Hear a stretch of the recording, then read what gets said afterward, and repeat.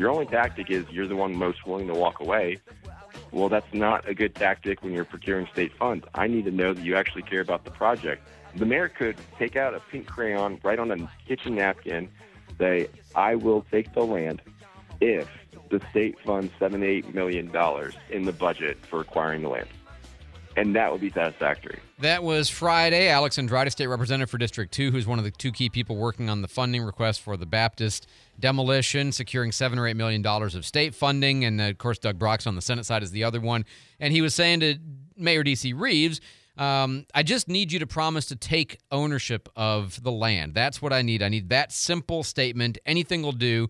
I haven't gotten that yet. And I've said, look, I understand why the mayor is reluctant because costs could spike and it's, we could discover other things in there that we don't know we're going to have to take care of. And he's reluctant to put the city on the hook for it. But if he can't say that, then Alex is saying it's going to be harder to get the money. They're going to have to do it a different way. So I wanted to ask him about this. Joining us now from D.C., the District of Columbia, Mayor D.C. Reeves, the city of Pensacola. Mr. Mayor, welcome back to the Pensacola Morning News, sir. Yeah, thank you. Good morning. Good morning. Okay, so I heard everything you said yesterday, and I know you don't want to bicker about this via the media. Sorry, here we go. Yep. But if the state gives you the money, is the city agreeing to take ownership of the property? Here's where we are right now. As I said, first of all, let's talk about the word commitment because that keeps getting thrown around. Who's committed? As we sit here this morning, as I told the media yesterday, the only money committed was a request by me that would still require us to take the land. That was $5 million HUD CDBG grant. No one else, not Baptist, not the county, not the city CRA, no one else has actually committed dollars to this project except for the city. That's number one. Number two is what we know is this is going to be a multi-year project, years of time.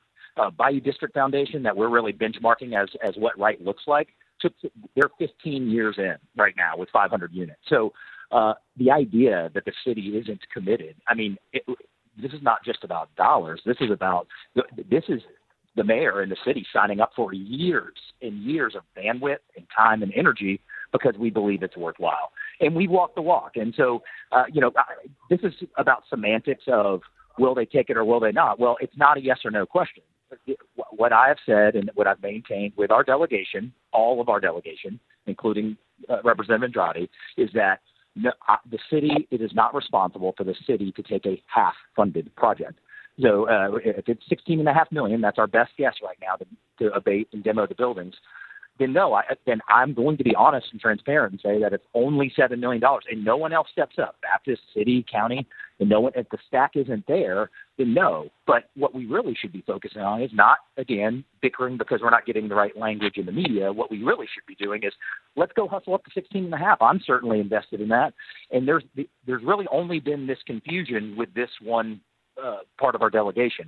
We talk with Senator Brockson's office every day, if not every other day at the least. We are all aligned. Representative Salzman, we're all aligned. Baptist, we're all aligned. Baptist drafted this agreement. They were the originator of this donation agreement that's been in question. So, at the end of the day, as I said, we need all of the support. We need Representative Andrade support. We need Senator Brockson support. And we're not going to start now, again, bickering about and dividing what should be a transformational project for the city. So we're going to continue to forge ahead. Everybody knows where we've stood for months and months on this issue, and we're going to continue to push forward. So I hear all of that, but I also heard you say no. And I'm not saying you're wrong for saying that, because you said if I can't get the funding, then I can't commit to take the ownership of the property, which I understand the reasoning. I'm not, I know what Alex has said very clearly, and I know what I think you have now said very clearly. And the only thing I'm bummed about is I was hoping we could fix it today and we could be done. It sounds like we're not done, and so you all are going to need to figure this out. And so be it. This is a matter of preference, as he said on the same interview, your interview. Hey, we're going to find the funding through some other mechanism. So, which begs the question. Well, then let's be aligned and let's go get this done. I mean, this is not so. Look. If I were going to be dishonest about it, what would stop me from saying, yeah, we're going to take it, and then we end up not getting enough money and say, oops, we didn't get enough money. I just want to be honest. And I agree with the fact that I commend you for being. I mean, I know you didn't answer me no right when I first asked you the question, right. But you have said what your position is, and I respect that, because that's, as you say, it's not making a false promise that you're not willing to follow through on, and I think that's always a good indicator. I appreciate that, and certainly I don't think the level of, and I like what you said yesterday about if the county wants to take this on. If they want to be responsible for it, that you have no problem with that as well. That if that's a better way to do it, you're willing to do that because you want to see the project happen. And I know that's where you're at on it. We're talking to D.C. Reeves, mayor of Pensacola. I did want to ask you, you're in D.C. at the U.S. Conference of Mayors, and this is not your first time. But what is happening at the conference right now? And maybe just give people 30 seconds of why this is valuable. In addition, of course, to you traveling to your namesake city. Yeah, exactly. Well, actually just walked out of really the start of the conference with all the new, the first-time mayors that have been here. But this is really a collection of people who there are not a lot of people that are living the same situation, deal with the same issues that you can lean on and really learn best practices from. And as an example, the push that we had with Amtrak was really born from me being here last year and meeting with the CEO of Amtrak and the head of the Federal Rail Administration about, those ID grant programs and things like that. So I've got a meeting about how you take care of veterans and veterans programs within a city. That's in an hour. So obviously very pertinent to us.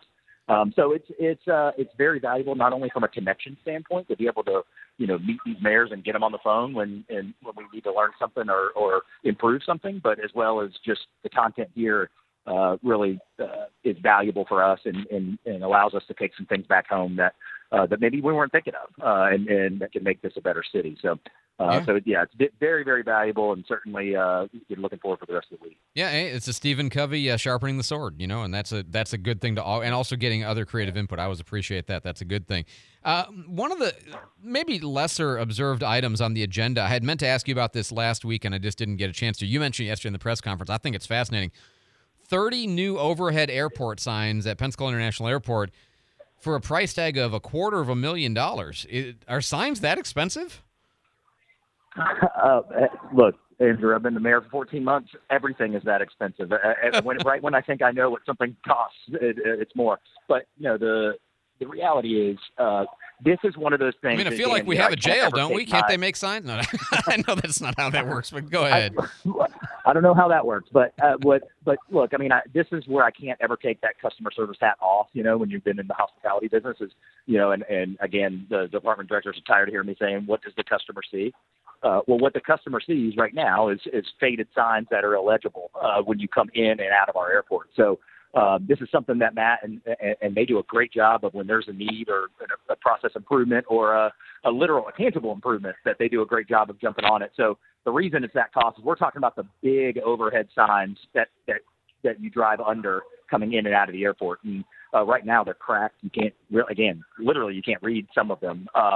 And what I worry about more than anything is here's that first time Pensacola visitor that comes in, and what does the customer see? What message does it send? If we have signs that look like that have some kind of lack of care. So we've jumped on it, and that's the reason for the cost, because we're talking about some big signs and a lot of them. But I think it'll give a much better impression for our residents and our visitors coming out of here.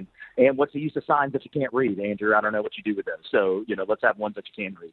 I got you. It was purely just the price. I'm like, wow, $10,000 a piece, almost. That just seems like a lot. But I'm not in the market to make or replace or bid against. So what do I know? Last thing is the Malcolm Young gym. You came back yesterday with more information that you'd be $250 to $300 just to find out what the cost would be to get it back into shape. And so you think the demolition is going to wind up getting approved now? Yeah, I think so. And again, I think this is a lesson for us. This is another unfortunate, tangible lesson of lack of care. And we also had, as you may have heard, as we talked about Cobb Center, and Cobb Center's on its way. And are we going to learn our lesson? Are we going to say, well, for the lack of care, the lack of maintenance for 20 years, has us in a position that we have to demolish what could be a valuable gymnasium, valuable square footage for us. Are we going to learn our lesson and jump on this issue at Cobb? And I hope when we look back, and whoever the next mayor is, can look back and say, hey, man, I'm sure glad we jumped on that and didn't put, that mayor in a position that I'm in right now, which is, and that's not one mayor's fault or one council's fault. Sure. It's just the general culture of a lack of maintenance over years and years of time that has us. We have kids coming to this saying we want to use the gym. I'm like, look, I played basketball my whole life. I totally love that and respect that. But that doesn't take away the situation that we're in, which is this is a totaled, untenable fix-up situation that we'd be better off going and acquiring a gym than we would to try to fix a 62-year-old facility. So I hate to be the bearer of bad news yet again in these maintenance issues, but that's just the reality that we're in, and I think it's the right step forward. And the glass half full, what will replace that is some housing that if you look at what the city has asked me when we polled them, that number one is homeless reduction. Number two is housing. So we are solving, we forget about that in this conversation because it gets very spirited. But at the end of the day, the replacement is something that is much more needed according to our community of what they want. So we should be in a better place long term. We always like to end with the lightning round. First one is, what would you describe as your perfect bagel?